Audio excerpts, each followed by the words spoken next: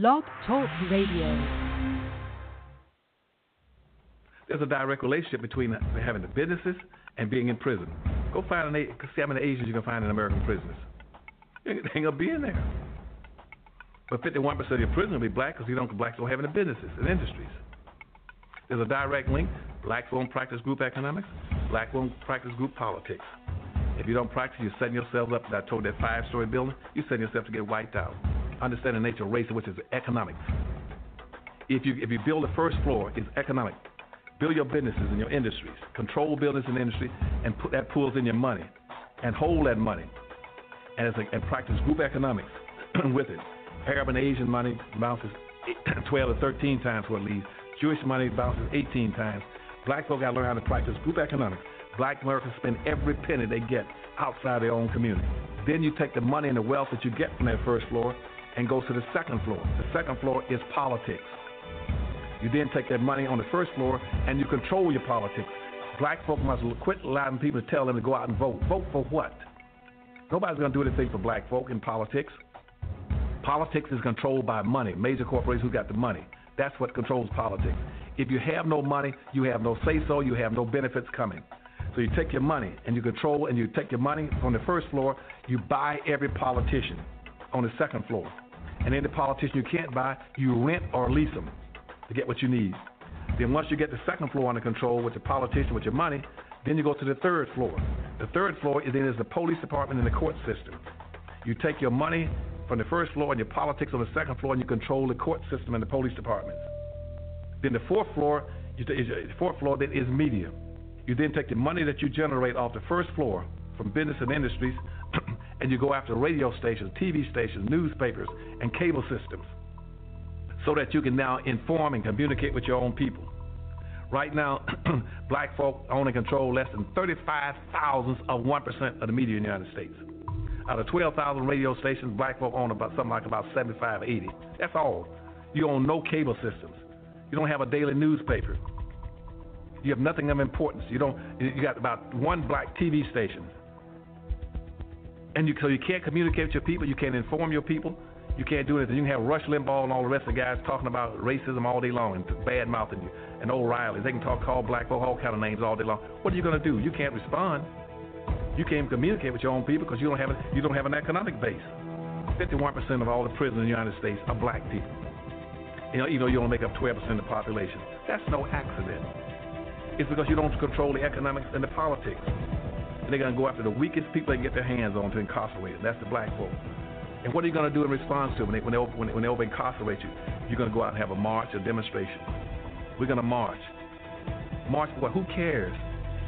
Marches never changed anything. All right, time for another installment of It's My House, and we have a guest today who I guess will be calling in momentarily. However, while we're doing that, and we've been doing a gentrification theme all this week except for Monday. So today's podcast is titled Gentrification Solutions. So we'll be back in a few minutes, hopefully with our guest.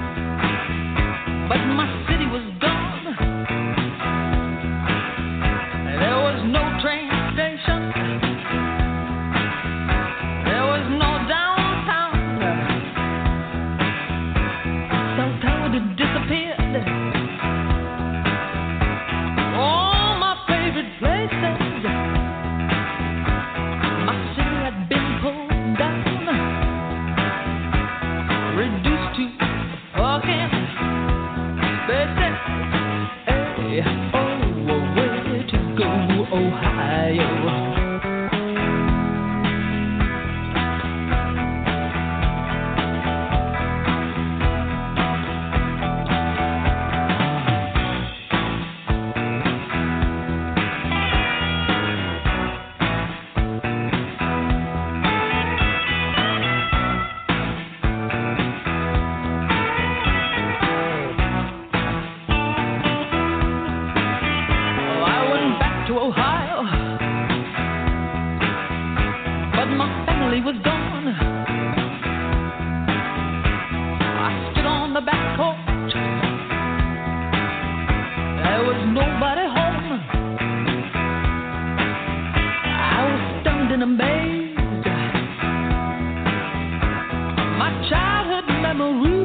saw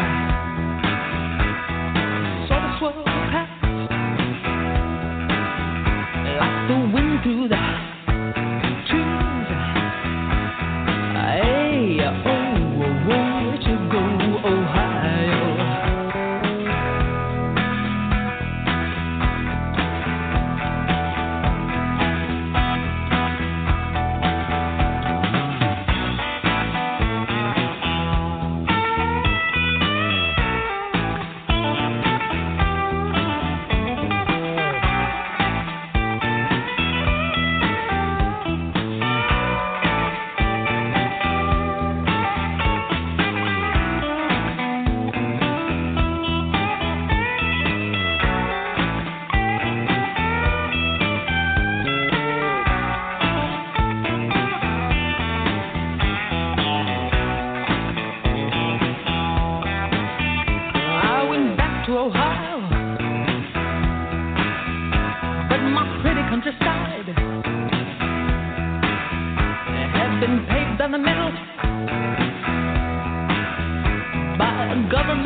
That had no pride.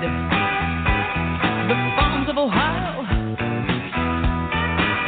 had been replaced by shopping malls, and music filled the air from Seneca to Cuyahoga Falls. Said, hey, oh, where to go, Ohio?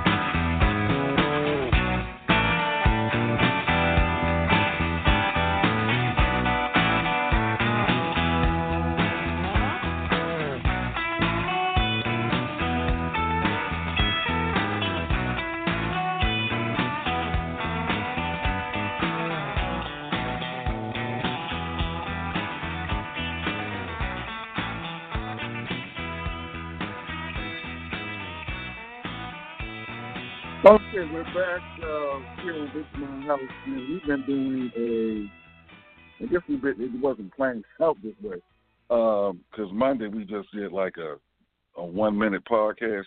But Tuesday we did Gentrification 101, and then I think Wednesday we did Gentrification versus Generational Wealth. We were on gentrification yesterday, so today is Friday. So today is we have a live guest today, Gentrification Solutions.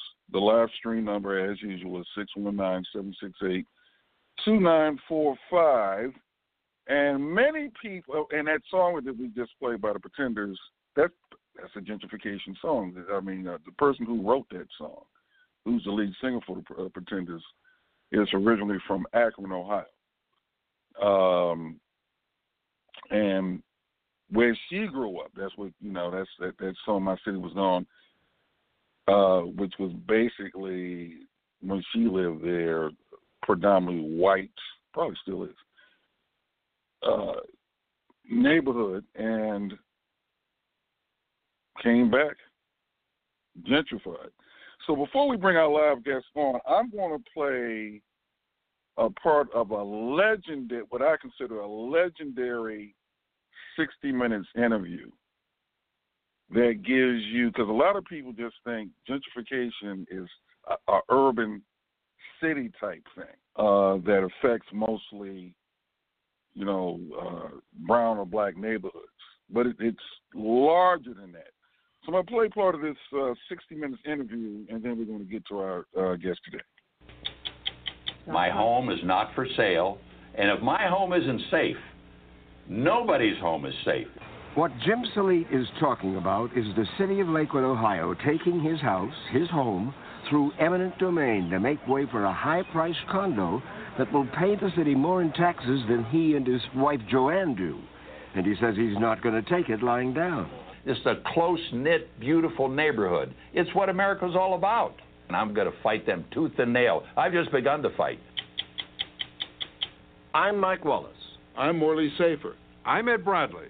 I'm Steve Croft. I'm Leslie Stahl. Those stories and Andy Rooney tonight on 60 Minutes.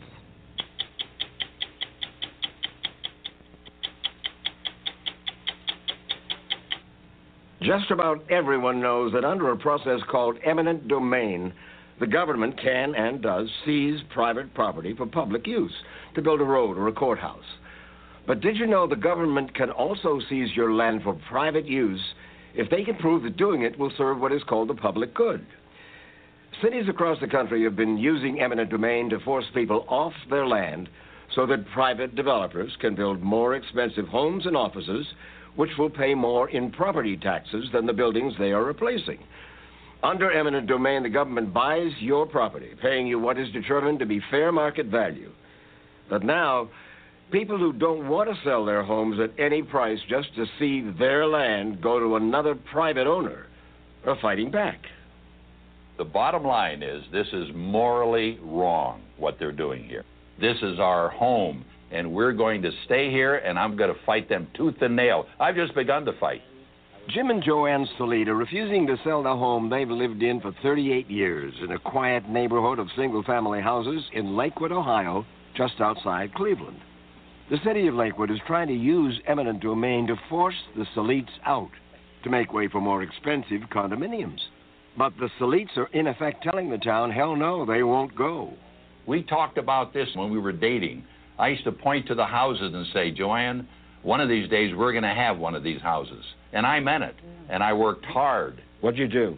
I worked in the pharmaceutical industry. And we worked very hard for this and paid it off. And we said, oh, we've got it. We paid off our home. I retired. And now we're going to spend the rest of our days here and pass this on to our children. But Lakewood's mayor, Madeline Kane, has other plans. She wants to tear down the Saletes' home, plus 55 homes around it, along with 4 apartment buildings and more than a dozen businesses, so that private developers can build high-priced condominiums and a high-end shopping mall, and thus raise Lakewood's property tax base. This is a project. The mayor told us she sought out a developer for the project because Lakewood's aging tax base has been shrinking, and the city simply needs more money. This is about Lakewood's future. Lakewood cannot survive without a strengthened tax base. Is it right to consider this a public good? Absolutely. What you're saying effectively is that the Saletes neighborhood has to be sacrificed for the greater good of the city of Lakewood. I guess I'm saying that that neighborhood is being asked to, and it's difficult and it's unfortunate that they are being asked to give up their home. They want this whole area because of the view of the park. Well, it's a beautiful view. It is an awesome view. They know it's gorgeous, and they want it. It's that simple. This whole area is called Scenic Park, but that's the problem. Because it is so scenic, it's a prime place to build upscale condominiums with great views over the Rocky River. Those condos will be a cinch to sell. But the condos can't go up unless the city can remove the Saletes and their neighbors through eminent domain. And to legally invoke eminent domain, the city had to certify that this scenic park area is really, quote, blighted. We're not blighted. This is an area that we absolutely love. It's a close-knit, beautiful neighborhood. It's what America's all about. And, Mike, you don't know how humiliating this is to have people tell you you live in a blighted area and how degrading this is. You're the mayor. You know the place. Tell me what is blighted about that area. The term blighted is a statutory word. It really doesn't have a lot to do with whether or not your home is painted. It is a legal what does it have to do with? statutory term meaning that is used to describe an area. And the question is whether or not that area can be used for a higher and better use, whether Wait. that What does area... that mean, a higher and better use? What's higher and better than a home? The term blight is used to describe whether or not the structures generally in an area meet today's standards. And it's the city that sets those standards. So Lakewood set a standard for blight that would include most of the homes in the neighborhood. A home could be considered blighted if it doesn't have the following: 3 bedrooms, 2 baths, an attached 2-car garage, and central air. Now, this community is over 100 years old. Who has all those things? You mean it's blighted if it doesn't have 3 bedrooms? Those things I just told you. That's the criteria. And it's ridiculous. You don't have central air. No, and we don't need it because of the air. We always have a breeze. Sure. Right off Lake Erie, the breeze comes right through here all the time. We counted all the attached garages in Lakewood. There's 20 in the whole city. We counted 20. And by the way, we got up at a meeting and told the mayor and all 7 council members their houses are blighted according to this criteria. My understanding is that using the criteria that are in place, more than 90% of the houses in Lakewood could be deemed blighted, including the houses of the mayor and of every one of the city council members. True? Do you have 2 bathrooms? No. Blight. 2-car garage? No. Blight. Is the garage attached? No. Blight. And your lot size is under 5,000 square feet? Oh, well under. You've called that area a cute little neighborhood. You didn't call it a cute little blighted neighborhood. I mean, you and I know that it's not a blighted neighborhood. I would never personally walk that neighborhood and indicate that that neighborhood is not attractive or, I mean, I would never say that. It's a cute little neighborhood. It is a cute little neighborhood. You'll get me to say it on the record. It is a cute little neighborhood. Cute? Maybe, but without those new condos, it won't produce enough property taxes to satisfy the mayor and the city council. That's no excuse for taking my home. My home is not for sale, and if my home isn't safe, nobody's home is safe in the whole country, not only Ohio, but this is rampant all over the country. It's like a plague. This is a nationwide epidemic. We have documented more than 10,000 instances of government taking property from one person to give it to another in just the last 5 years. Dana Berliner and Scott Bullock are attorneys at a libertarian nonprofit group called the Institute for Justice, which has filed suit on behalf of the Solites against the city of Lakewood. They claim that taking private property this way is unconstitutional. It is fundamentally wrong and contrary to the Constitution for the government to take property from one private owner and hand it over to another private owner just because the government thinks that person is going to make more productive use of the land. Everyone knows that property can be taken for a road, but nobody thinks that property can be taken to give it to their neighbor or the large business down the street for their economic benefit. People are shocked when they hear that this is going on around the country. And it's not just people's homes that are the targets in these eminent domain cases. The Institute for Justice has also filed suit against the city of Mesa, Arizona, to save Randy Bailey's brake repair shop. The shop he got from his father and hopes someday to pass on to his son. The city of Mesa, citing the need for redevelopment, is trying to force Bailey to relocate to make way for an Ace Hardware store that would look better and pay more taxes. Redevelopment to me is, work with the existing people there and redevelop. Right. Not, you get out, we're bringing this guy in. Bailey's Brake Service has been on this corner for more than 30 years. In Mesa, this is the corner, Main Street and Country Club. There's not a better corner in this city. And business has been pretty good down the years? Business has been awesome. Now, what used to be in all of this property, I mean, everything else has disappeared. The city come in and got immediate possession and started demolishing it, making it dirt. The city has made dirt out of 3 restaurants and 4 businesses that once stood on this 5-acre lot. And it's not just business properties that they're doing this on. You know, they wiped out 8 people's homes over here. You know, your home ain't even safe. Bailey told us his neighbors let the city buy them out, but he's refusing to sell. I'm standing in their way.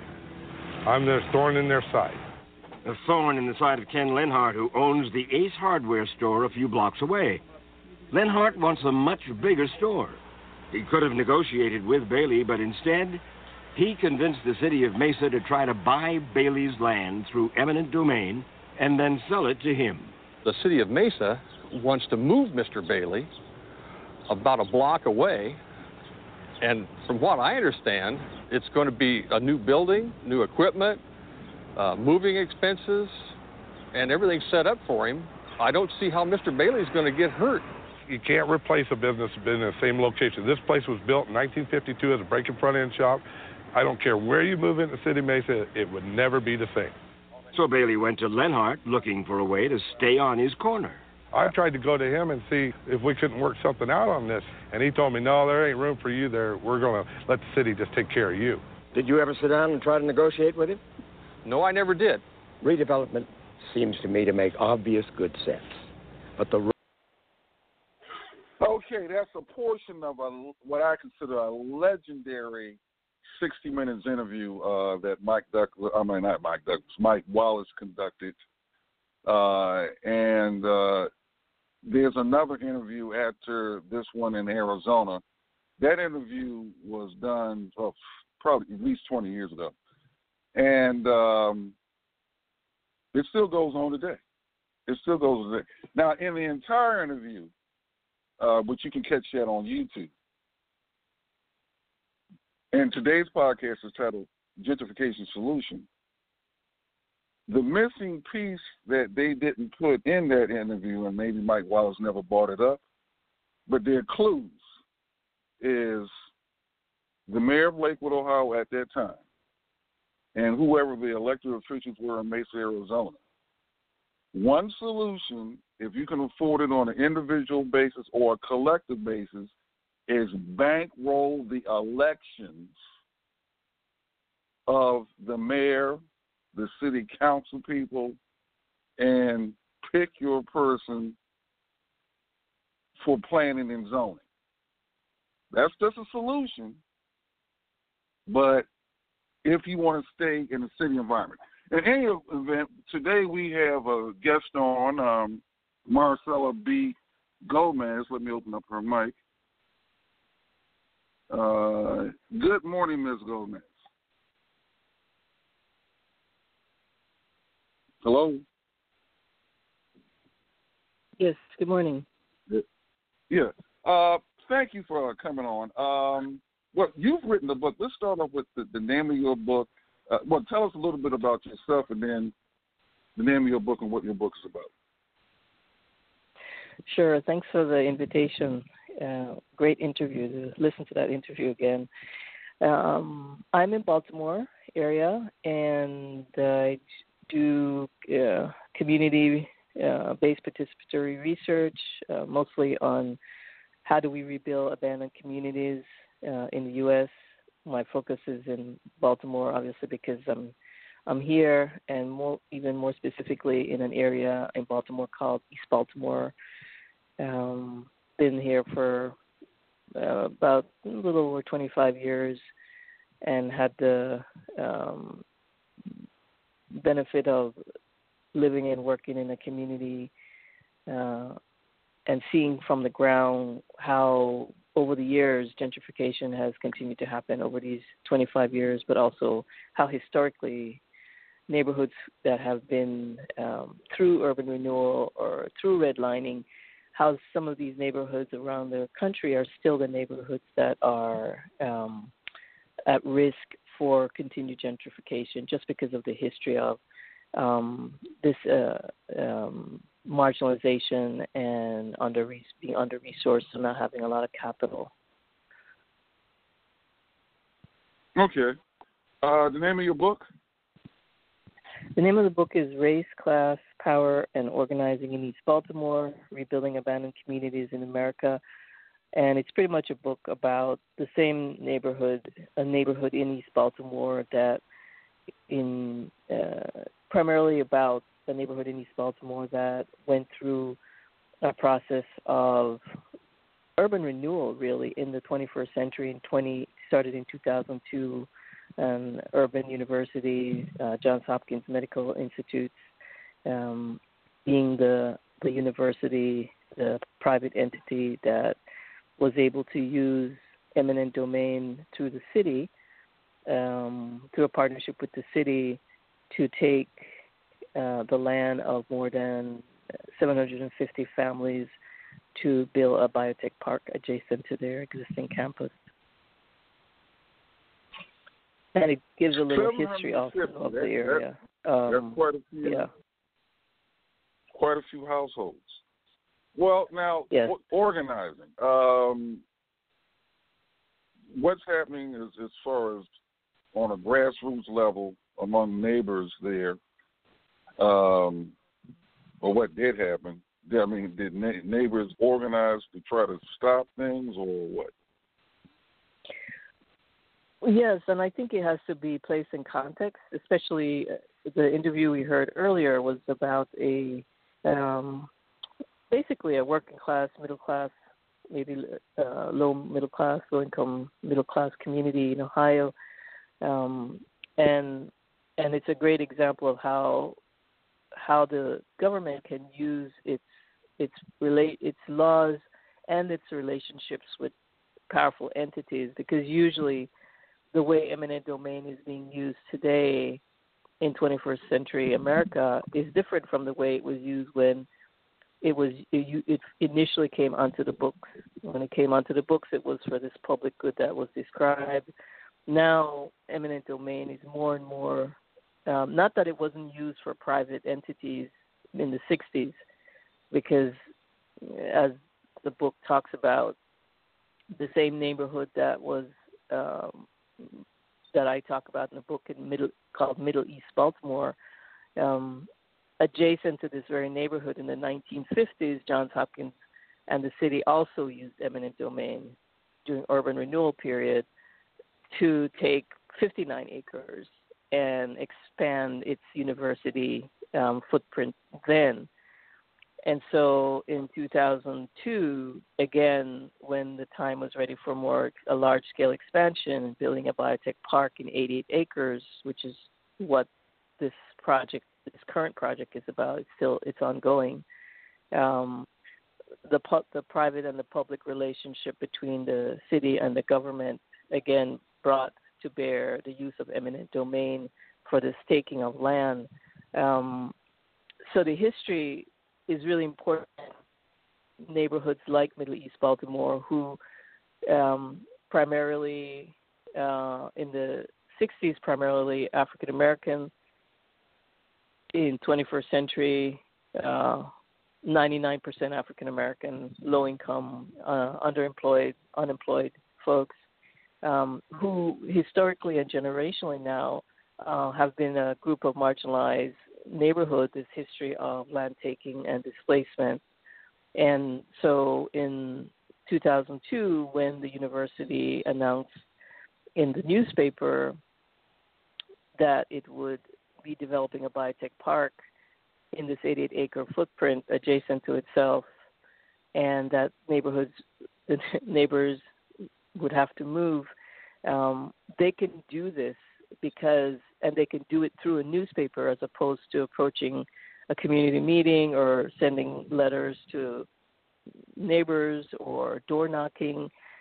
They can use that kind of real disrespectful and racist and classist way of treating neighborhoods that have no power, that have no social capital, and feel no obligation to engage with people as good neighbors, to talk about, well, hey, we want to expand, we have the need for a development of a biotech park, but instead can just go to the city, a few chosen leaders that are engaged in their political process and make decisions and then announce it in the newspaper. So I think we talk about gentrification affecting all different kinds of communities since the 50s, 60s, since eminent domain has been used. But we have to be really clear that different kinds of neighborhoods are approached and are dealt with in very different ways when public-private partnerships go about using laws to really exploit communities that are less powerful than the entities that are using eminent domain. Not that it can't be fought, but there is a power relationship that needs to be included, and we have to include the race and class analysis lens. If not, we're really not doing justice to the history of how we've been building communities in the U.S.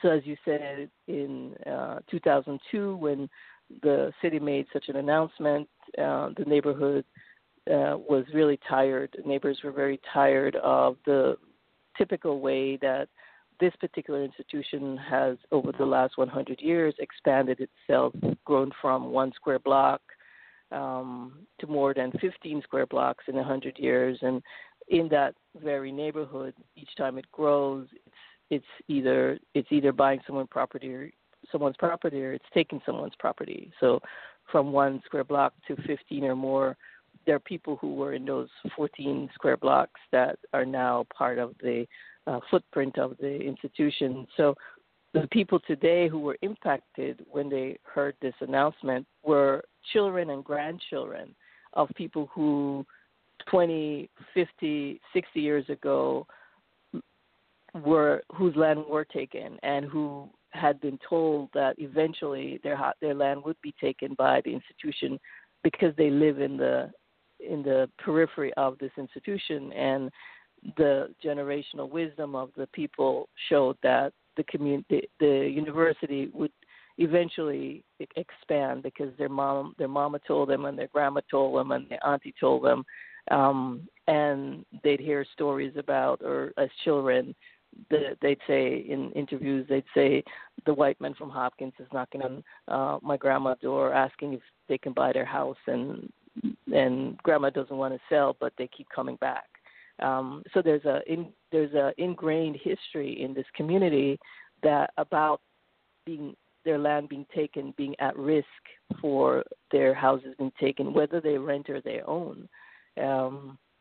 And so in 2002, when this announcement came, a group of people gathered, about 100 or so in a church, and I was lucky enough to be there because I was living and working in the neighborhood at that time, organizing around other health and housing issues, and decided that enough was enough, and they were really tired, and they knew this would come, and just really one of those turning points where you get pushed too far, and this is it. And out of that came a group that organized against the gentrification, against the taking. However, at that time, there was a Supreme Court hearing challenging eminent domain. This was from Kelo versus the state of Connecticut. A similar story to what we heard just now in your interview, where a small town was being threatened with eminent domain for development of, I think, a pharmaceutical industry, luxury condos, to really, whole area would be changed, and the community wouldn't stand for it. And one particular family took it to court. They lost, and it went up to the Supreme Court. So during this time, when this was happening in Middle East, it was being heard. The case was being heard in the Superior Court, and it was a big issue because if they won, it meant that if the family won, it meant that now we could challenge eminent domain and likely win, because it would be the same kind of taking, the taking for a biotech park. It wasn't for a road like historically. The law had historically been placed on the books, and then if the state of Connecticut won, then it meant that officially now the Superior Court is saying that you can use eminent domain to take land and you can redefine public good. Basically what they did was they redefined what public good is, because, as was said earlier, the law states that, the policy states that it has to benefit the public, the taking from private to private, meaning from like owner to another private owner or institution like a Johns Hopkins Medical Institution, that has to show public benefit. And so what that Superior Court decision did was it redefined the public good as anything that would benefit the public, and they interpreted that as the tax base being increased, and they interpreted it widely, and it wasn't a unanimous decision. It was a majority decision. There were some of the judges who spoke really harshly about what this was going to do now to people who didn't have power, because now their land could be taken, and the taking could be interpreted as a public benefit just because it would be interpreted as increasing the tax base. So that had a critical decision for us organizing, and because of that, we were not able to stop the project, just as the one in Connecticut, because of that Superior Court case, was not able to stop that development.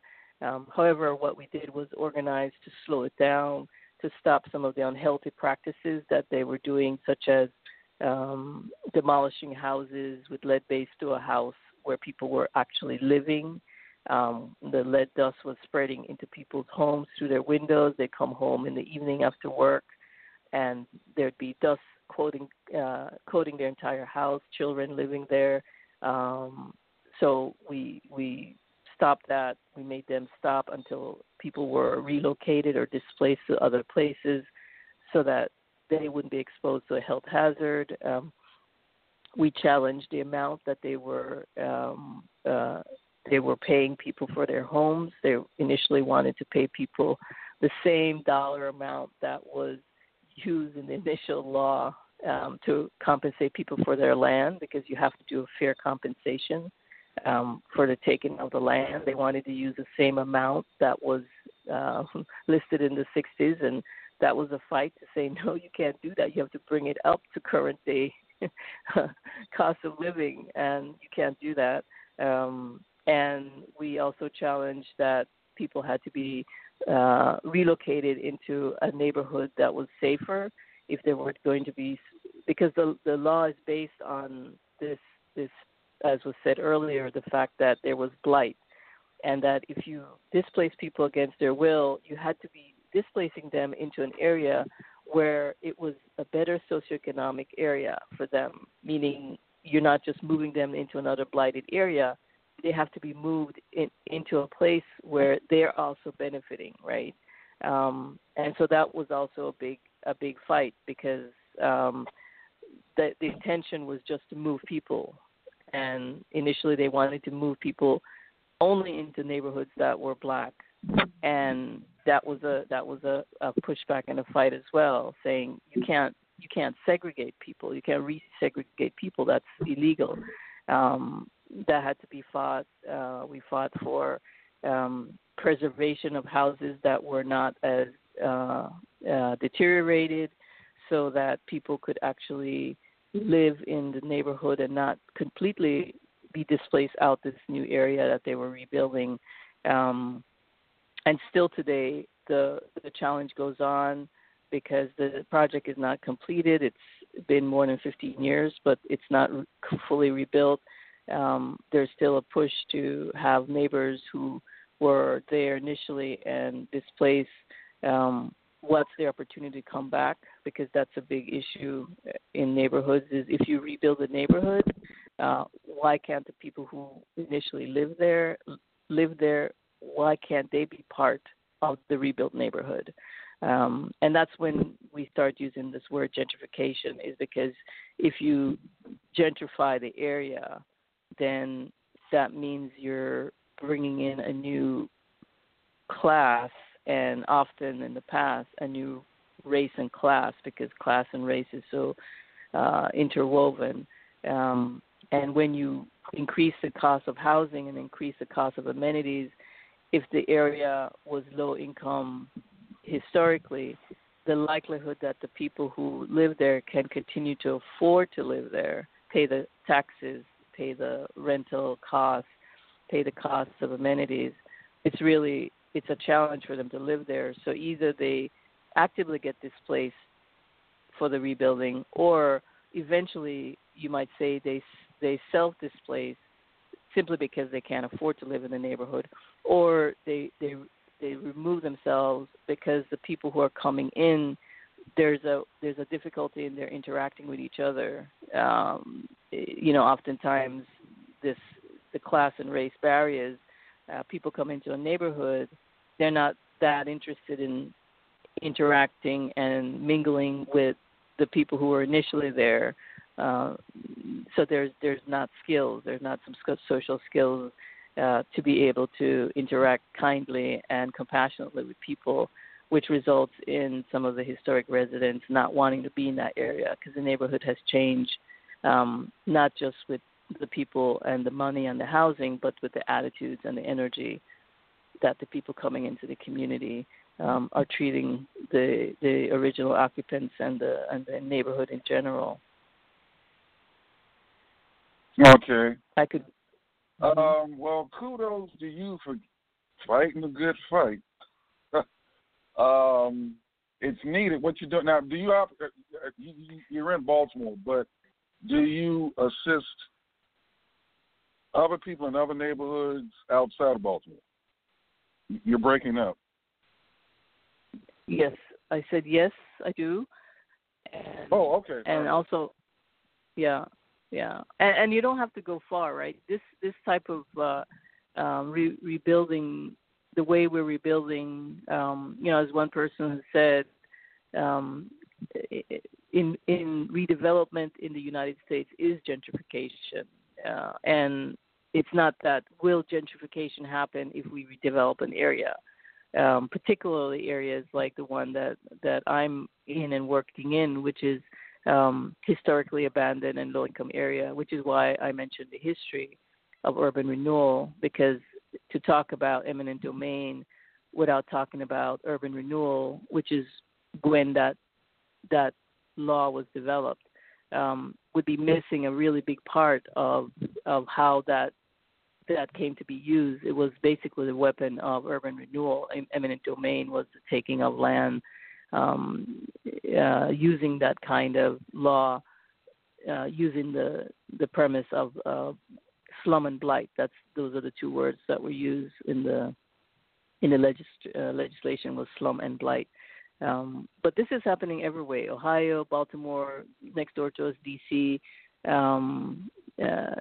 Used to be called Chocolate City. Now they call it Cappuccino City because so much gentrification is happening. In fact, just 2 weeks ago, there was a suit filed against the government of D.C. for suing against gentrification, suing the city for gentrification because the city is changing so much and so many of the historical residents are getting displaced because of the way urban rebuilding, community rebuilding, redevelopment, revitalization, whatever the words we're using these days, is resulting in just massive displacement of residents that were there, who, like the gentleman on the interview said earlier, who worked really hard to finally own a piece of property. Land is a big thing in the U.S. for how we start to root ourselves in some asset and root ourselves in trying to move out of, for some people, generational poverty.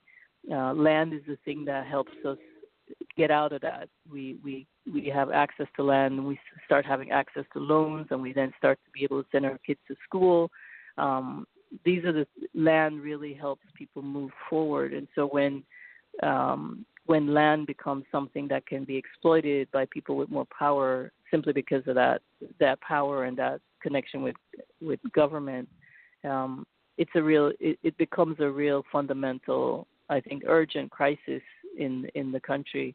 And this is happening everywhere, not just Baltimore, not just D.C., not just areas where there's marginalized and low-income folks who may not have as much power, but in many communities where when the land is wanted and it's usually by someone who has more power than the people who have the land, then it's going to be taken. And because people with power have more strong ties with government, then that relationship is an equation for basically expansion, land taking, exploitation of land.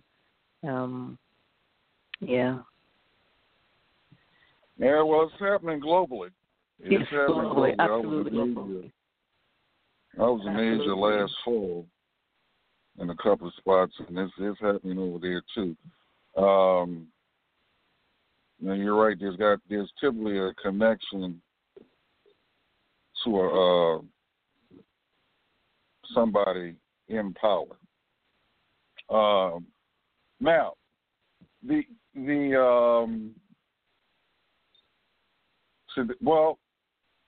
my story, just real briefly, a part of my story is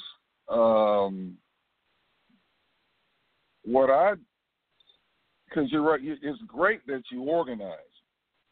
And I attempted to organize when I was going through a debacle about, I guess, 5 years ago now.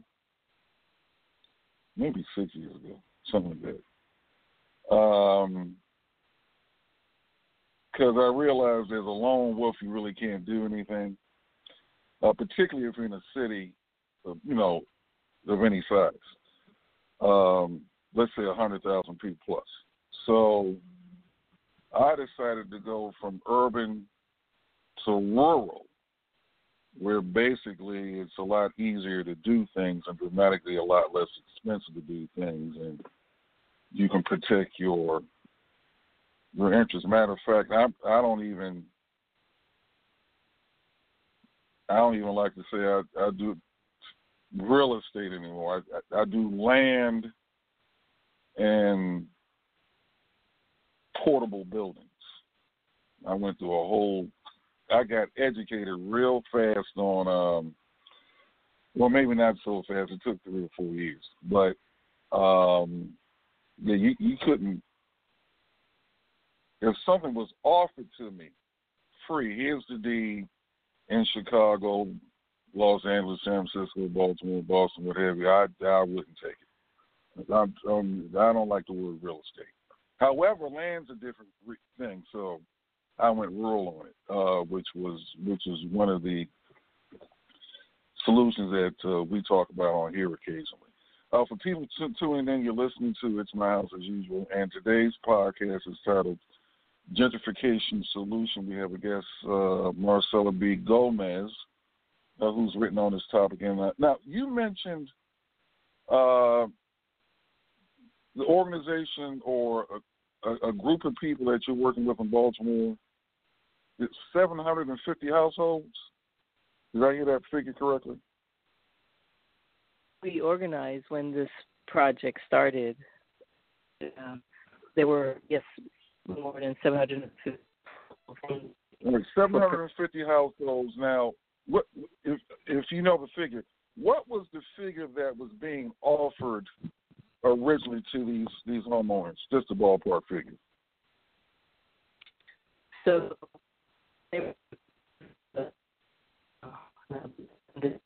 well, you have to repeat that because you're breaking up again. Yes. Hold on, wait a minute. You might be on my end. Wait a minute. Let me turn something off. Okay, now, what was the original figure that was being offered to these homeowners? You're still breaking up. Okay, let's try it again. All right, can you hear me? Can you hear? Yeah, I can hear you. Yeah, what was the figure? Because every time you said it, I couldn't hear. Oh, okay. Well, neighborhood was one of the more poor neighborhoods, right? Marginalized, impacted neighborhood. Hello? Can you hear me? Yeah, I'm listening. Okay, great. So a house could be $30,000, and so what they wanted to give for that house money, and maybe not a blight, but so you have to give the. Sorry. No, all right. They offered $30,000 initially per house. On they average. would offer what they offered on average was the value of what the house was assessing for in that neighborhood, right? Okay. So, all right. So I don't know if you can see the problem with that, because if law says you have to move to a neighborhood that has a higher socioeconomic status, and you're going to give this person value of the neighborhood that they're coming out of, is supposed to be blighted and slum, then what you're supposed to compensate people for is the square foot that they could now take that money and buy several square foot of house in a different neighborhood, remembering that they have to move into a neighborhood, or they have to move into a neighborhood that has a higher socioeconomic status. So you do that. If you're going to neighborhood that has a higher socioeconomic status, it makes sense that the square footage for land, the cost of square footage of land, is going to be greater in the neighborhood that they supposedly have to move into if they're being forced to move because of eminent domain. But initially, the folks involved, Hopkins, the city, also the Annie Casey Foundation was involved in this. This wasn't just, like a little private group of people. This was a huge project with all the, powers that be in the city and state involved and agreeing that this kind of taking was okay. The agreement was to just give, say, a person's house value that came in at $24,000. They were going to give that family that exact $24,000 to move into another neighborhood where that money couldn't buy them the same square footage of house. They'd have to get into something that was smaller in order to use that money that was given. So that was a huge fight, right? Because not only is it unfair, but it's ashamedly unfair that these kinds of institutions felt it okay, and there was no scrutiny and no organized community pushing back to say, you can't do that. You can't take a law and not apply what's intended by the law. And certainly you have to increase the living. This is 40 years later, folks. We can't do that. 50 years later. What that ended up being is they had to increase the value of what they would compensate people for their houses, so that if they moved into a neighborhood, they could get into a similar square footage. And that was whole using eminent domain. And if they're not moving into a neighborhood that isn't socioeconomically better, you can't use eminent domain, because the whole purpose of it is public benefit. So if you're taking land and you're putting them into a worse situation, then it's really it's to someone's demise. And at least the language of the law, tries to. But law is really a very different thing than the intention of how the law is written. Right. Well, now I'm listening to there's all right, because I'm looking at this because, like I said, I stepped away from the urban stuff and went rural. But if a person if they want to stay in, like in this case, Baltimore, but it can be D.C., Boston, Chicago, what have you. All right, you mentioned 750, because I'm looking at 750 households. And if you put the value of anywhere from $20,000 to $30,000, we're talking about millions of dollars. If they would, like say, if they form a collective. Matter of fact, let me even break it down. In the United States, to my knowledge, unless things have changed over the last few years, and I'm sure they have this in Baltimore, they have neighborhood civic associations. And in the United States, to my knowledge, correct me if I'm wrong, you or anybody else that's listening to this podcast, that is probably the largest untapped source of wealth and political power in this country. I don't know of any civic associations that are united on a political basis and an economic basis. Because you can figure that you put out there, I'm looking at 750 households times, let's say, 25,000 or 30 households. But here's the vision I have on that for people who are looking for urban solutions. If you have that many households together in one particular city, and you have a membership, it needs to be membership, just like the NRA, $5 memberships, $25 memberships, $1,000 memberships, at a different level of memberships, and with part of your membership money, you can hire lobbyists that can basically get you the political capital that you need on the local level or even state level. In other words, you can level yourself out where you can leverage yourself out where you can compete toe-to-toe with somebody like John Hopkins. To my knowledge, that has not been done here in the United States. And it's a huge, like I said, it's sitting up there untapped. I commend you on what you're doing. That's one of the reasons why I contacted you. You're the only person that I know of that's come even close to something like that. And there's because you can now with the tools of the internet and social media, that 750 people can get online and raise a couple of $1 million, believe it or not, within a week. Matter of fact, just maybe no more than 2 weeks ago, there's this guy out of Atlanta. This he raised like $9 or $10 million within like no more than 5 days. No more than 5 days. And his whole fund is basically, he went through the Securities Exchange Commission. That's one way to do it. But another way to do it is, like I say, you got your civic associations, you get a corporate entity there, and then you have a membership-based thing, and then, like I say, you hire lobbyists. Because what I learned when I was getting raked over the coals is essentially you've got to bankroll. Maybe you don't have to, but a whole lot of people that get power do it. You have to bankroll not just one person on the city council. You have to bankroll it all the way around the city council and the mayor's office to get the political clout that you need to preserve neighborhoods or whatever you want to, do with that neighborhood.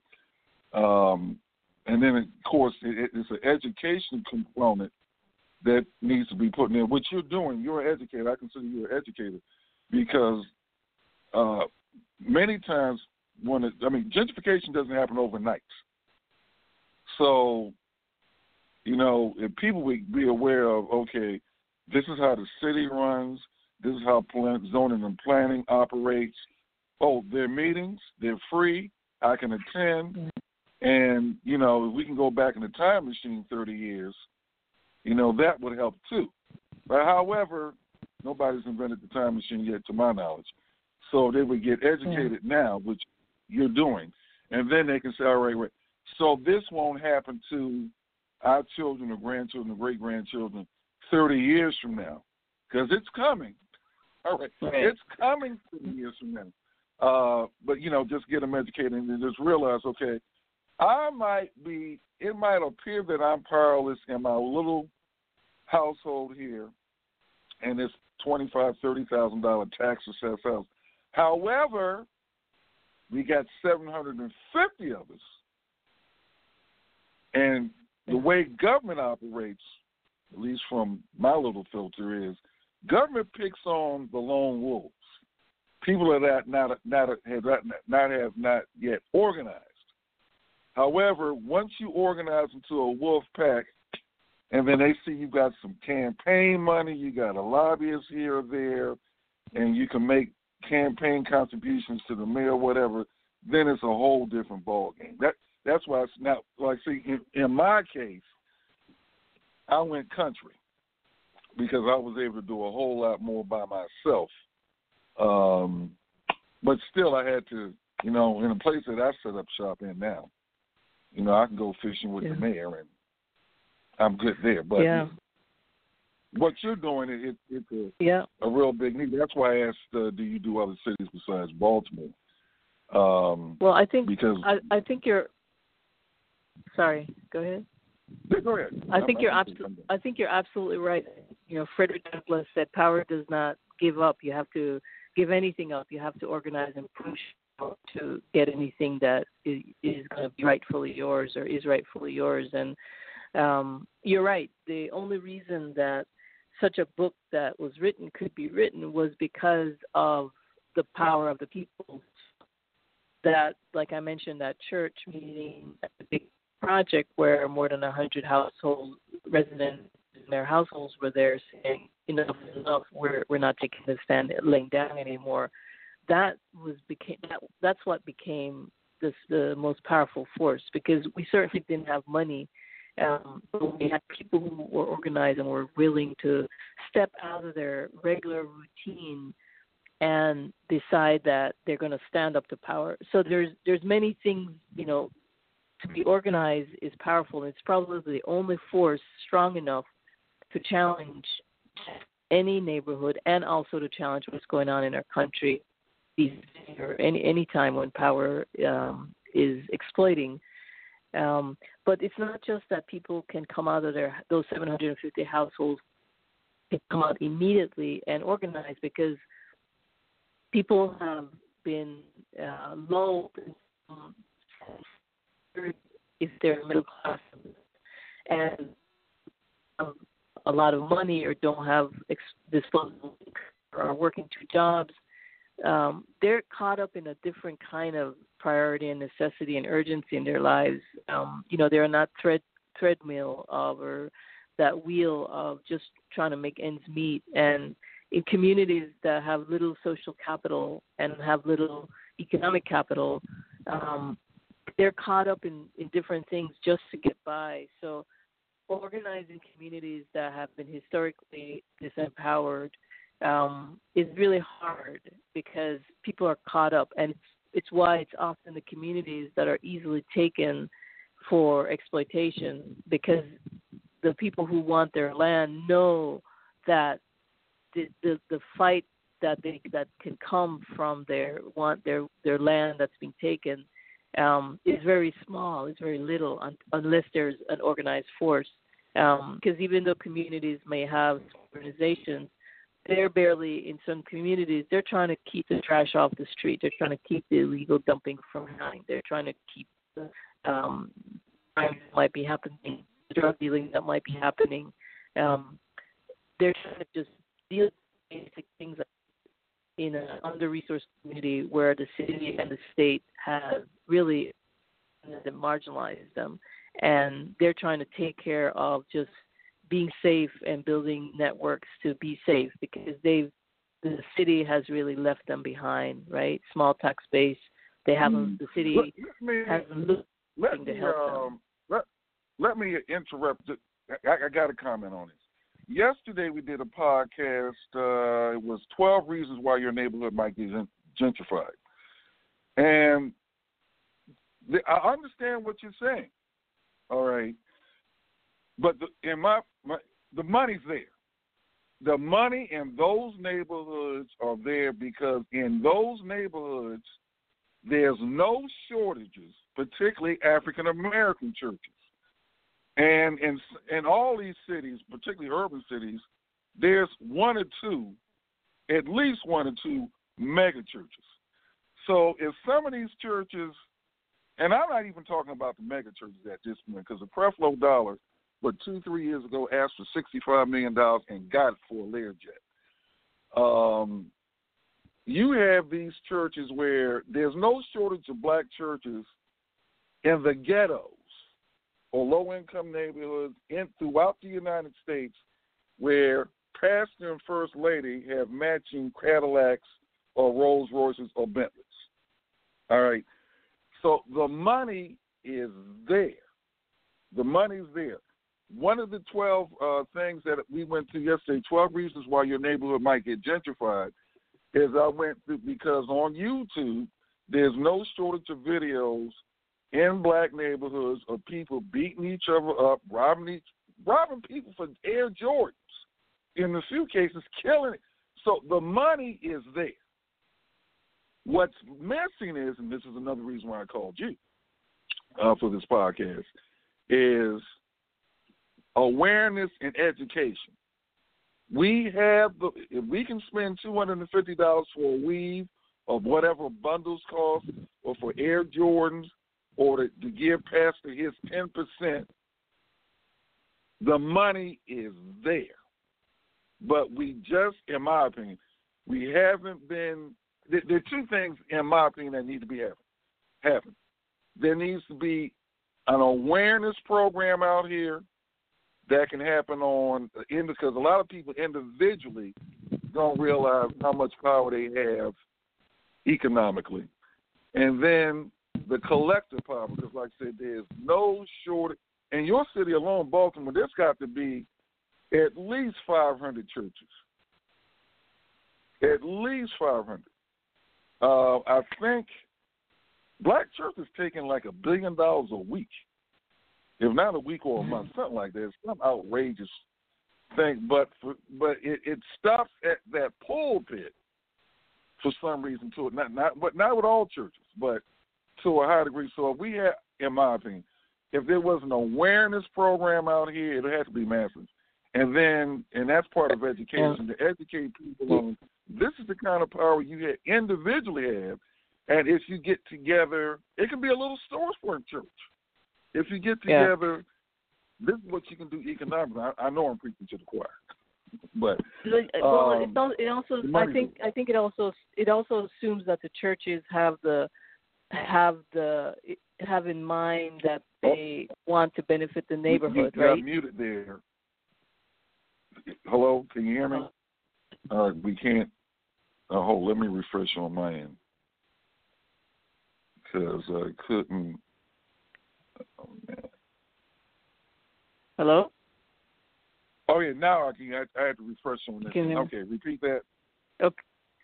I was going to say is it also assumes that the church wants to work with the community. So I can give you a specific example that we just dealt with. Assistance where help neighbors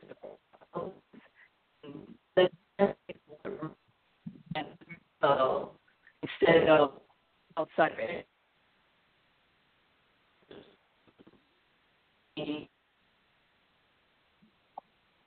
Okay, we're breaking up again. Okay. I'm catching part of what you're saying. Okay.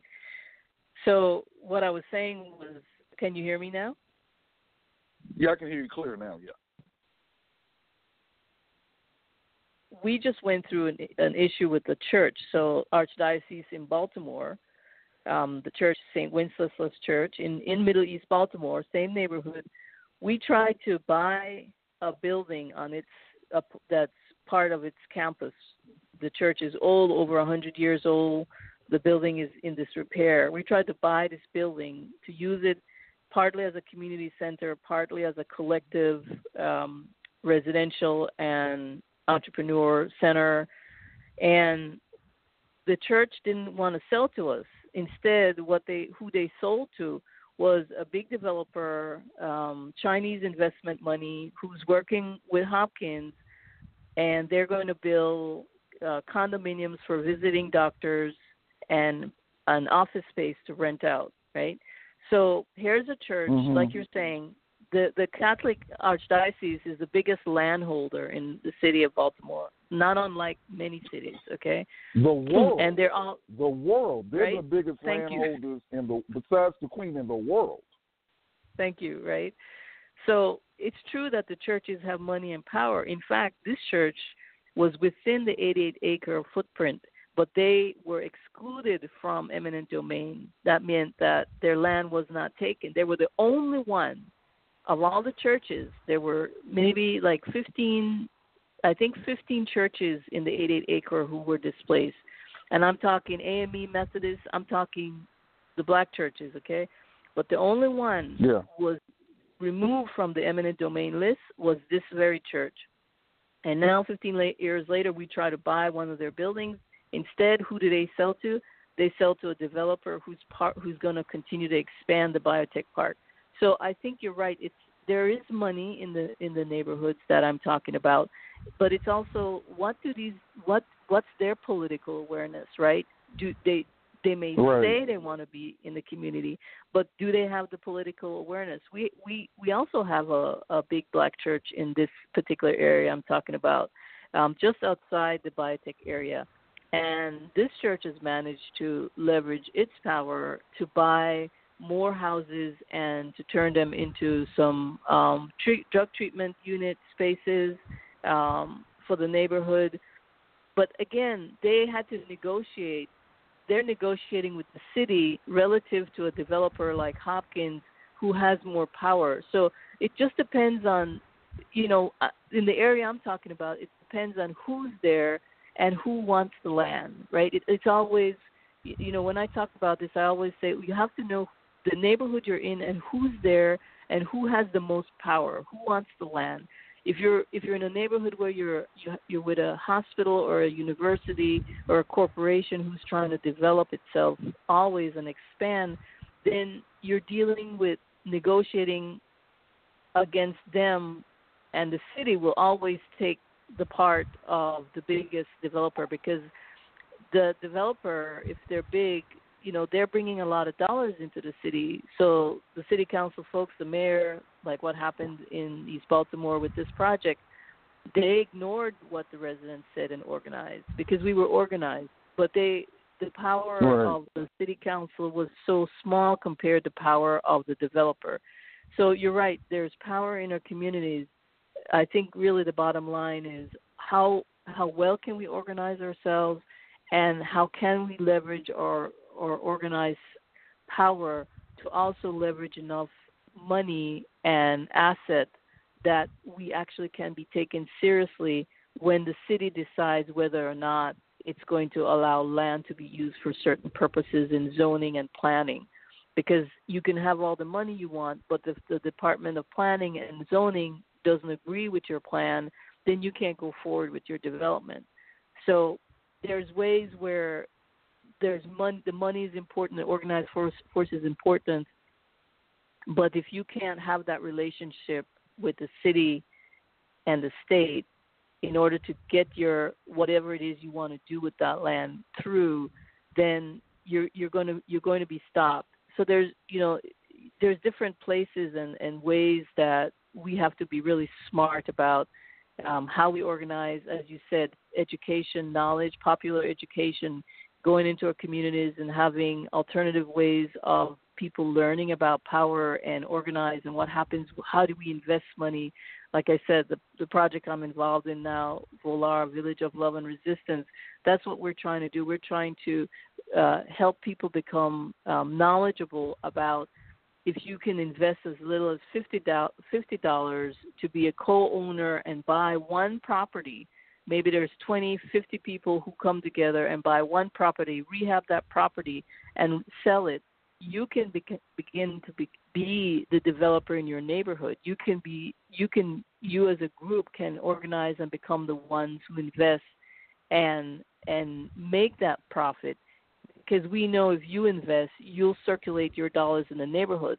This is a good recipe to stop gentrification, because one of the reasons gentrification occurs is because the people who are living there, they're not having a higher income.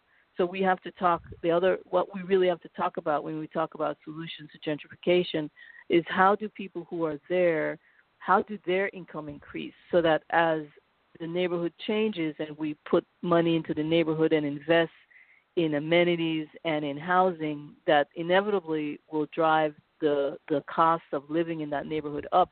How do we assure that the existing residents' income can also go up so they can afford what's being changed?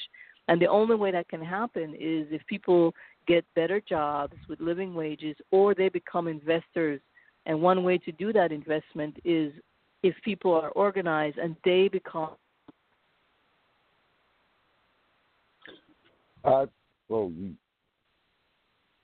Can't hear you again. But from what I heard, yeah, that I like that. That's innovative thinking. Yeah, I like that. Let's see. We got a caller here for you. Let me see. Hold it. Marcella, can you still hear me? Yes, I can. Can you hear me? All right, great. All right, let's open up next. Somebody's calling in for you. Area code 407, your mic is open. Good morning. It's her name, but very interesting conversation. And I love her ideas because, like you said, they're innovative and new.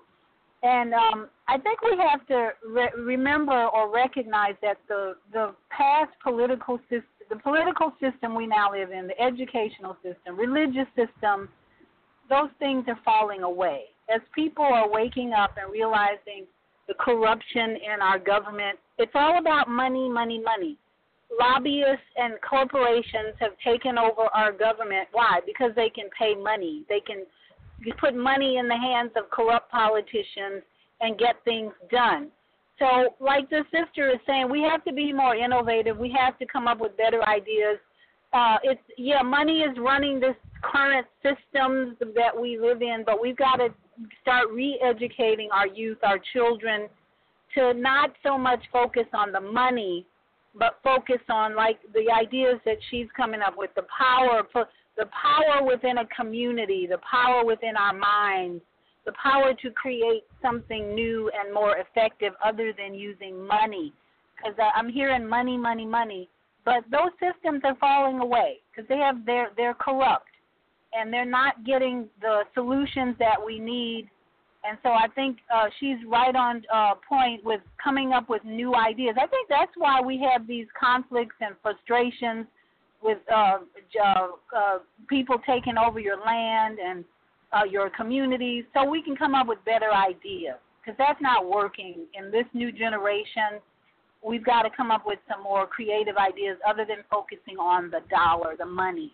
So thank you for having the show. I love your guest ideas, and so keep up the good work, sister. Okay. Well, let me chime in on that. Money's always been a factor, because I'm glad she brought up the Catholic Church, which is the largest landholder. Yeah, they're the largest landholder besides the Queen on the planet. And what they've done, matter of fact, a very important word that she brought up was relationships. The Catholic Church has educated people for centuries, because they catch people when they're young. They even have orphanages, around the globe. They got them here in the United States still, too. So they've got people that they've educated who are now presidents of corporations. John F. Kennedy came up through the Seawall system, Catholic Youth Organization system. I went to Catholic school for 3 years. I'm not even Catholic. They've got police chiefs. So they've built relationships through the parochial school systems that they've popped up over the centuries. They've also been programming and brainwashing people. Brainwashing. What you want to call it. You can call it what you want to call it. But they've educated. They've opened up schools. All right, you can call it their method of brainwashing. You can call it what you want it, but they've gotten involved and helped shape the system. Now, in my opinion, where African Americans have missed it, at least in the United States, a lot of us have been absent from the system. We do have some schools, but we need to open up more schools. Yeah, you look at Puerto Rico. you look at Puerto Rico, for instance, has the largest Catholic population in the planet, probably 90-some% of the people in Puerto Rico are Catholic. So what happened to the Catholics when the hurricane destroyed Puerto Rico? Where are they now? Here's the thing. All right. Two entities: the government anywhere on this planet, and the church. The government and the church never said they can be all things to all people. You've got to have, like Ms. Gomez, you have to have people like that, because the people are greater than, matter of fact, can shape or mold the government. But you got to put something into it. Same with the schools. Yeah, but that's we need more and more grassroots people to educate themselves to get involved with the system, to shape and mold the system. To actually re-educate them that religion is not the way to be empowered in this generation, in this society we live in. They have brainwashed so many people that they don't know how any way to live other than focusing on religion and Catholicism. So it's time to re-educate. We got to throw out all these systems and start all over, basically.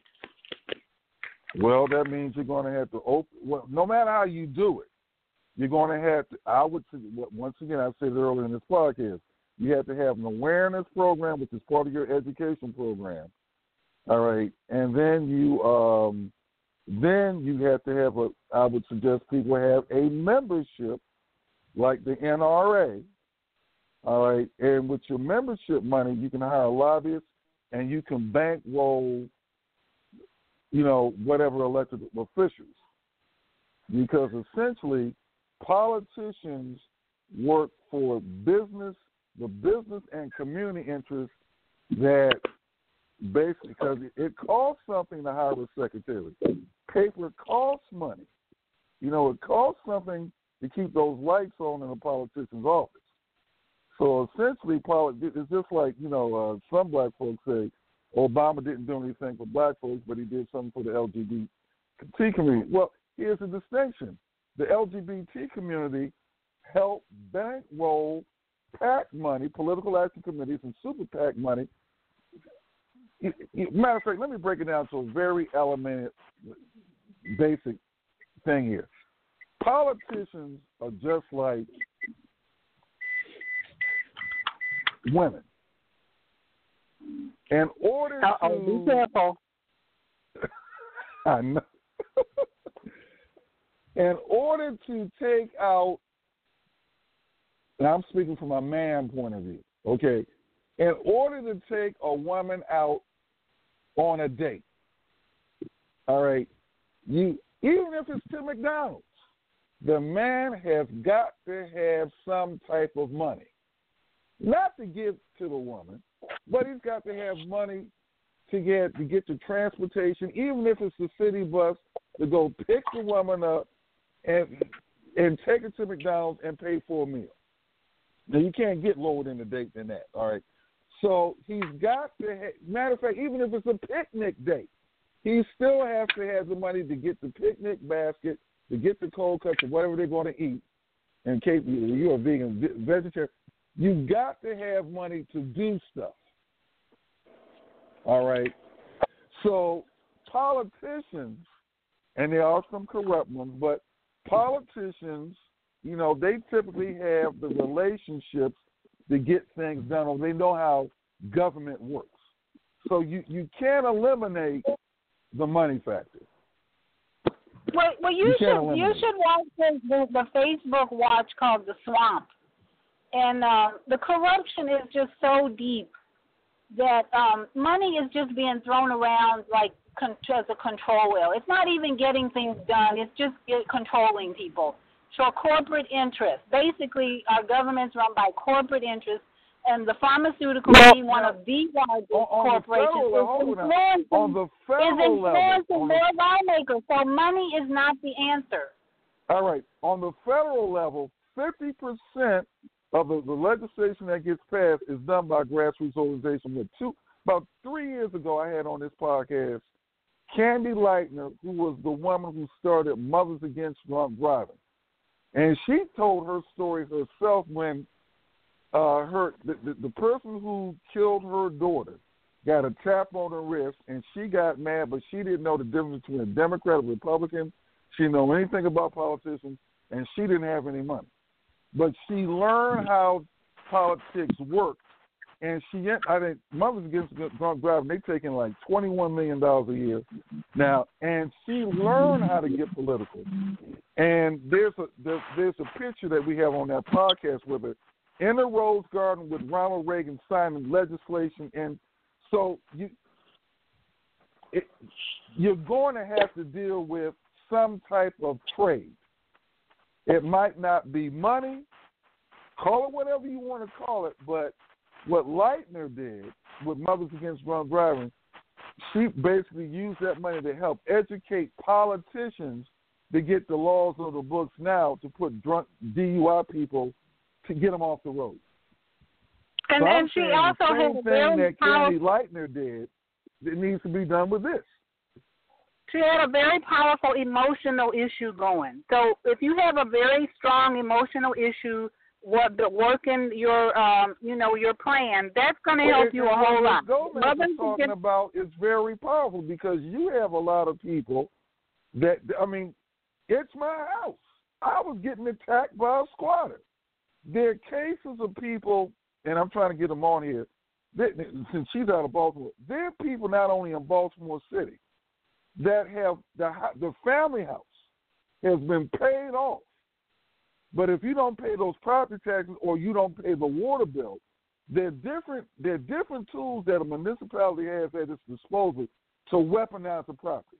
If you don't pay that water bill, okay, that property can go up for auction and they can take it. If you have a reverse mortgage and don't know how those, and I think they should be banned, you can lose your house. So there are tools that are there that municipalities have and private individuals have that can take the family house away. And you're not going, like I said, most people that lose a house, and in my opinion, that's a very emotional topic.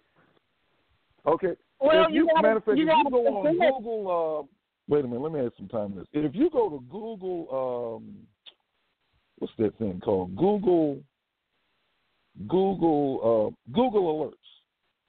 You go to Google Alerts and you punch in elderly evictions or evictions of the elderly, you're going to get something in your mail every day of elderly people getting evicted. Somebody's grandmother, somebody's great-grandmother who's gotten evicted due to eminent domain, not being able to pay the water bill, reverse mortgages, I can go on down the line. And they're lone wolves. That's why I'm saying I like what she's doing, but you've got to organize because a lone wolf is not going to beat somebody who's got an organized wolf pack. The Catholic Church is a wolf pack. They've organized. However, you have black churches that numerically, there are more black churches or Latino churches or Presbyterian churches than the Catholic Church in any given city. But they haven't organized politically and economically. That's why the Catholic Church can come in and do what they want to do. Because the other people haven't organized and they're absent from the system. It's gone away. Say that again?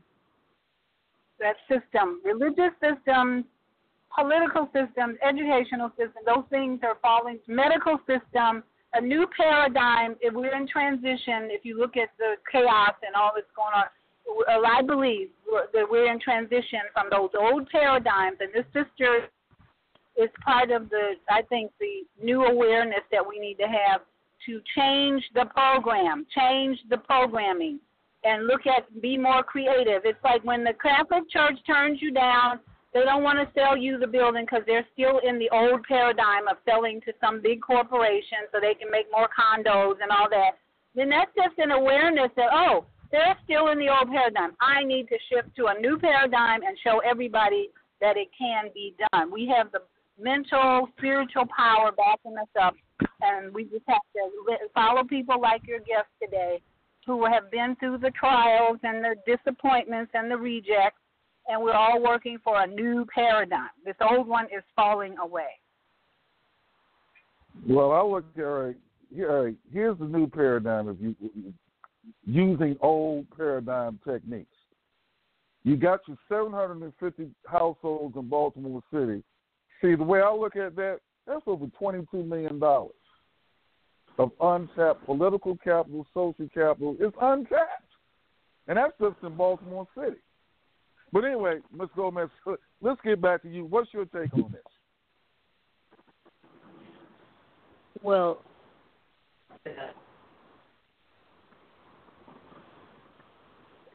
but we can't hear you again. And also, I think for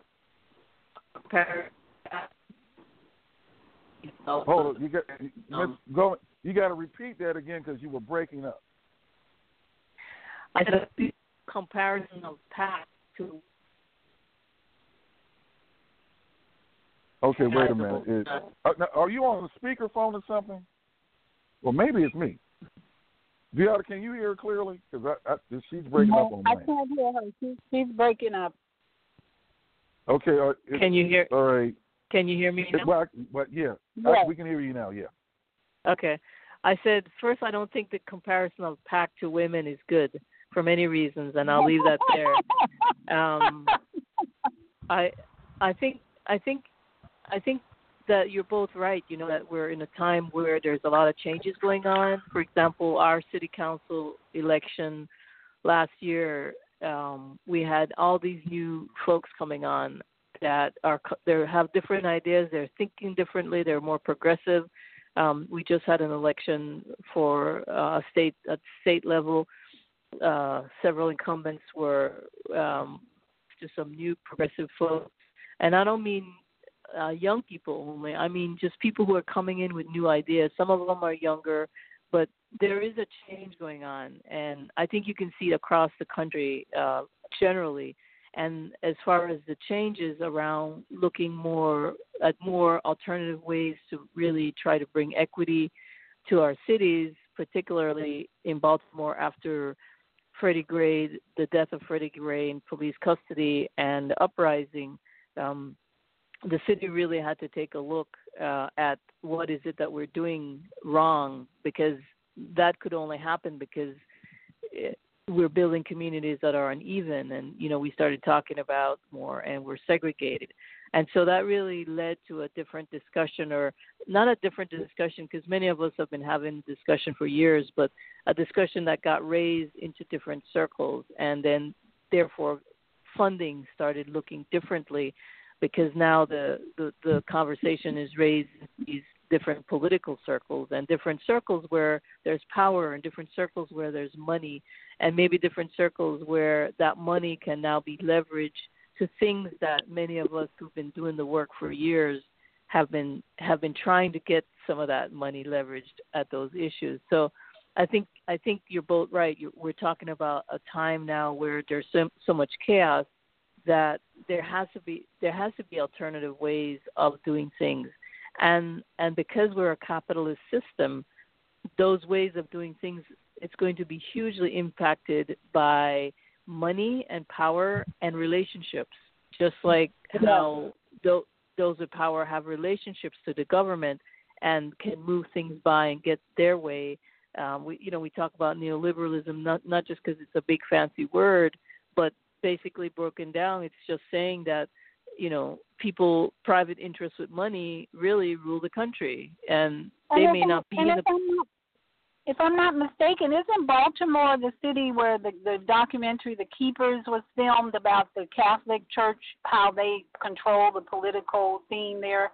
Do you remember that, L.A.? The documentary The Keepers is about the corrupt Catholic system that occurred where the nun was killed. Yeah, it takes place in Baltimore and Baltimore County. And that's what I'm saying. The Catholic Church, they've used they've been doing it for centuries. Well, that's But what I'm saying. they're That not the only system is ones that are doing strong. it. Well, that system is so strong in Baltimore, and it has been for many years, that it's going to take some creative thinking, some new ideas to overcome that, because the Catholic Church is corrupt and murderous, and they're going to do whatever they can to keep that system going. All right, so this is one who needs to be. Here's what I'm saying. Okay. All right. What the Catholic Church did, which anybody can do, they have educated. They educate people. Programs. They've opened up schools. All right. They have orphanages, elementary schools, middle schools, high schools, and universities. What I'm saying is, let's take African Americans. African Americans can do the same thing. Now, we've done that, but we've got to do more of it. We also have to get politically involved, because ballot box voting is one way to vote. The other way to vote is to basically bankroll politicians on the front end, help them get elected. Now, not only politicians, that includes district attorneys, it includes judges. It's a lot of places within the system that we have been absent. We've got the money, but we haven't put enough of it in the right places. Where other people, matter of fact, a lot of us haven't even figured out the system yet. So if you don't figure out the system, like for instance, marching, protesting, and all that, as you've heard me say on here a gazillion times, that's played out.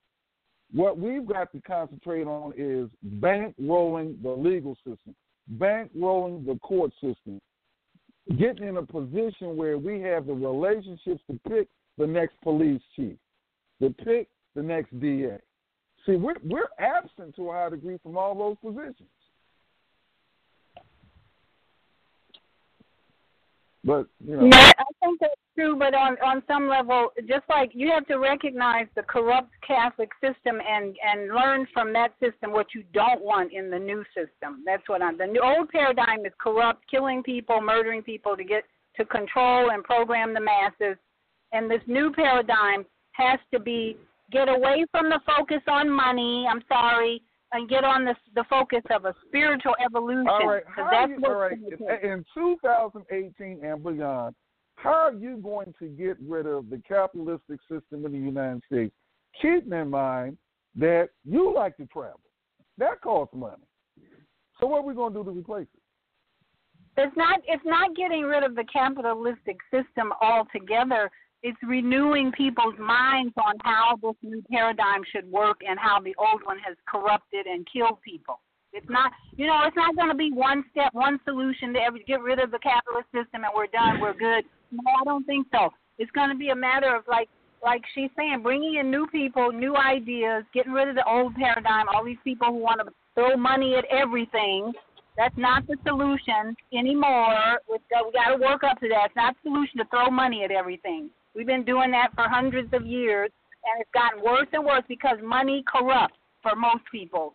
The more money people get their hands on, usually the more corrupt they become. They don't become more generous and heart-centered and spiritual. They usually become more corrupt. So it's a matter of working together like they're doing in Baltimore and coming up with new ideas. It's not going to take one solution. Well, let's start with one solution let's get Ms. Gomez's book. Ms. Gomez, give us the title of your book again, and where can we get it? Sure. It's called Race, Class, Power, and Organizing in East Baltimore. And you can get it probably hopefully at a local bookstore. The publisher is Lexington Books, so you can always go to them. I don't try to promote Amazon or not promote them, but I'm sure it's on Amazon still. So that's one way. I think it's digital as well as if you get it digitally, you can do that. If you want a copy of it off my website. There's a website for the book.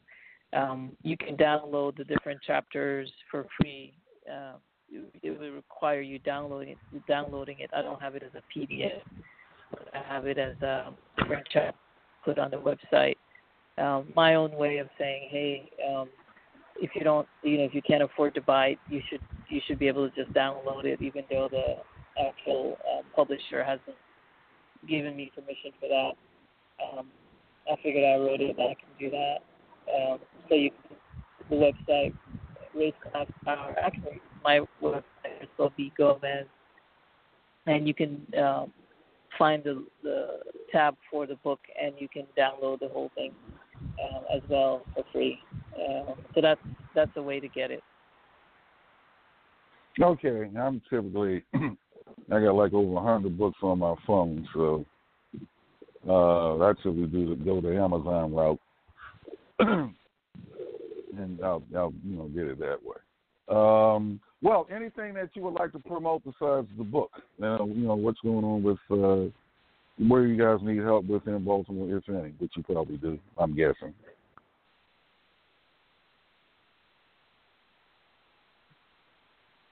Hello? I'm sorry, I didn't hear that last. Last thing you said. With your project in Baltimore, what kind of help is needed with that right now? So this current project that we're working on around building alternative communities, it's fairly new. It's about maybe a little over a year now. We're just now getting a website up for it. We're going to be looking at a crowdfunding campaign to get some support, and really just looking at different ways that people can plug in to help with not just the organizing on the ground, but if you're not in the city, just how do you support from a membership base to really start to not just build these kinds of alternatives in Baltimore, but elsewhere, right, in different cities that have the similar problem. How do we start rethinking how to address rebuilding communities from the inside out instead of from the outside in? So it's a model that we want others to think about, how to, how do we organize within our own neighborhoods when we see that one all right, let me ask you this. Purchase all right. Let's say, okay, once you have got this intentional community organized and developed in Baltimore, will you guys be educating people on estate planning? Because once you have it built, you need to protect it, and then there's the legacy aspect of it. That's where estate planning comes in at. Because if you don't have a way to protect the community and an estate plan to it, 30 years from now, it'll be gentrified. Anything like that included in this? Yeah, so that you're talking a lot about just talking about thinking community land trust. If that you certainly shouldn't. There's many people in Baltimore and elsewhere that done it. This is a way in for a long period or until the community owns the land, and it buffers the level that the cost of that property can go at. Reduce the likelihood that the property drives up costs in a neighborhood where the income of the residents is not going up. So those kinds of things keep in perpetuity and out of value, and it allows profit, where it doesn't be so high that it shoots up and that's one way to keep land as that's the use New York City actually Hello? Okay. In that.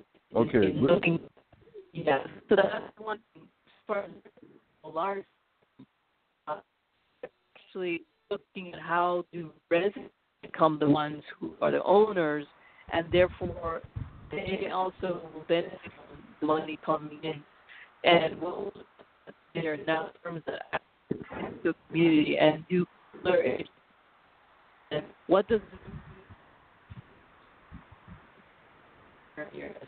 Okay, hold on. Your phone was breaking, or one of our phones was breaking up again. Could you repeat that last part again? Sure. I said there's firms and there's one that